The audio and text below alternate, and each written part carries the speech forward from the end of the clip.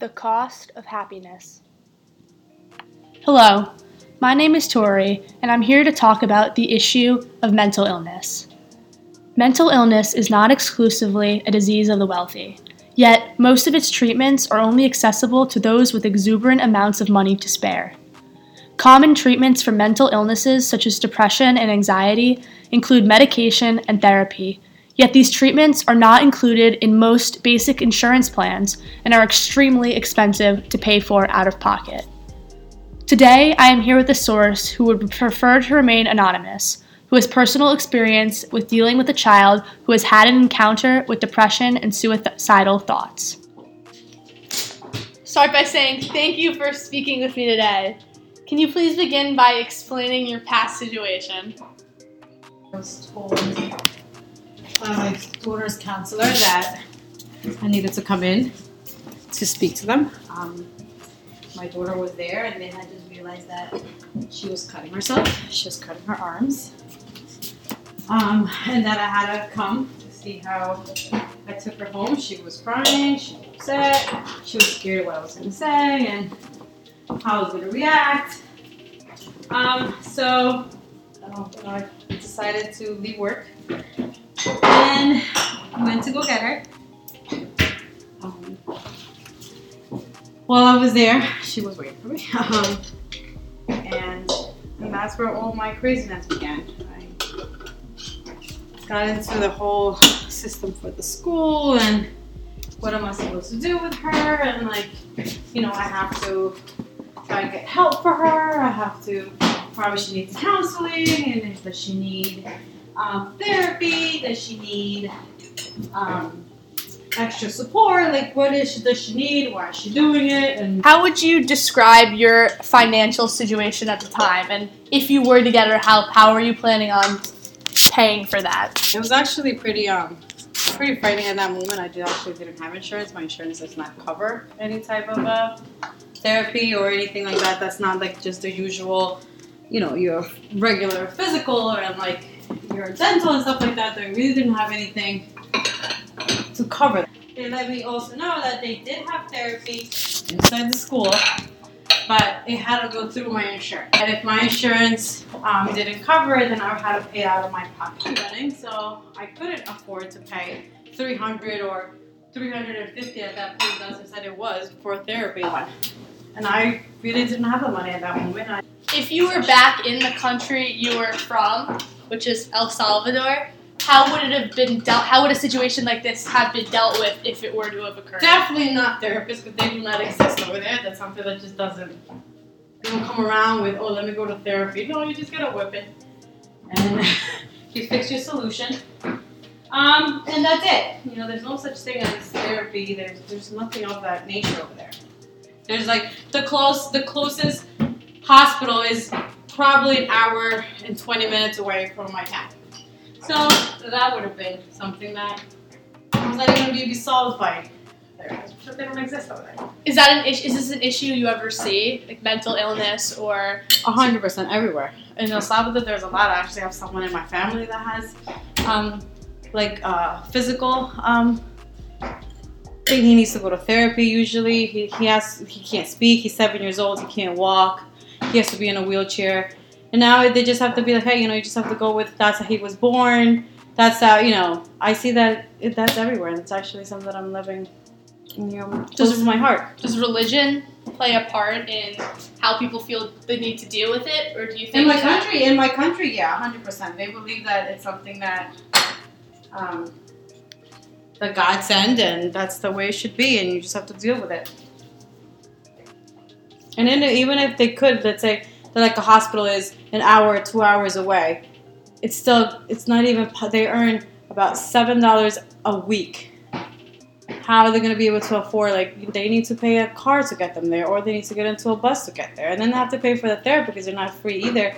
Like, let's say this little kid that I know needs therapy, to go swimming or something like that, for them to get movement. They can't afford that because it's only, in the capital, which is something that's not even, able to be even to think about it. And now, currently, how would you describe your insurance situation and within your job and everything? And actually my insurance, I got my insurance back, but it still doesn't cover the therapy. I got my insurance running, trying to see if I now, like, with me changing an insurance, maybe I'll be able, and you can't. We're talking about, it's like about $500 a month for an insurance that will cover you, like, your everyday needs. You know, like, am I willing to pay $500, which is almost like half of a rent, for the insurance for, for therapy? Like, that's a lot. That's a lot, like a big chunk of, like, your monthly bills. Like, you gotta pay rent, you gotta pay bills, you gotta pay your cars, you gotta pay car insurance. It's like, it's not even, like, affordable, even if I do work right now. So would you say that being in a better situation economically helps you in ways that, like, gives you the security of knowing that if something like this were to happen to your daughter again, you would possibly have a better way of dealing with it? Yeah, 100%. I'm not telling you that, economically I can't stretch a certain amount of money or something like that, but we're talking about something that it's a big amount of money. It definitely being in this country gives me that capacity to be like, you know what, maybe in the near future if something else happens, maybe I'm in a different situation or something. But definitely, because I'm here, I could tell you that I am. But at that moment with my daughter, I felt like I couldn't do anything. I was like, what do I do? Like, how do I fix it? What do I tell her? What do I not tell her? I can tell you, I don't have all the money that has. But me going home to my kids and me having a husband, that covers, like, everything. Yeah. Like, if you're happy, like, that's where you're sitting and you're happy, your kid's right here, and you're talking to him, how was your day, how was this? That's what fucking, like, makes you rich inside. Money has nothing to do with you going to sleep and being okay, and, like, you meant, like, I thank God every day that I'm like, thank God I'm able to put food in my kids' fridge, that they open the fridge and then there's food there. Like, I'm so happy. Like, that makes me happy. The thing that you worry about is money. Like, I worry about, like, what happens if my daughter, when she's ready to go to school, like, when my son, when my other daughter, college, like, do I have that money? Will I be able to get that money from the bank? Like, will I be able to pay their housing if they're not nearby? Like, will I be able to, like, help them out and help myself and not be struggling, for them to be okay? It is a black dog that follows you everywhere, does not let you sleep or eat well. That black dog's name is depression.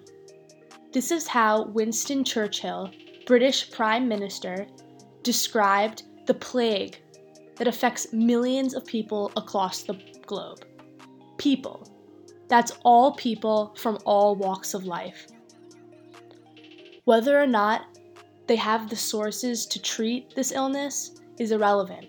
It still affects them. I felt like I couldn't do anything. What do I do? How do I fix it? What do I tell her? What do I not tell her? Sadly, these thoughts are not unique to the person interviewed. These are the thoughts of millions of parents across the world that don't know how to help their children, that love their children and want the best for them, but don't have access to the tools to make them happier. Mental illness is not a disease of the wealthy. It is not selective in who it affects and does not account for who has the means to treat it. But there are ways to help those who do not have the help that they need available to them. The first step is education. By educating the families to ensure that they understand that it is not the depressed person's fault and that it is a sickness like any other flu or virus, the families will begin to understand and the victims will begin to feel less responsible for how their mind works. The second step is to make therapeutic resources more available to the average person. Many hospitals in developing countries do not include resources to just be able to talk and express your emotions.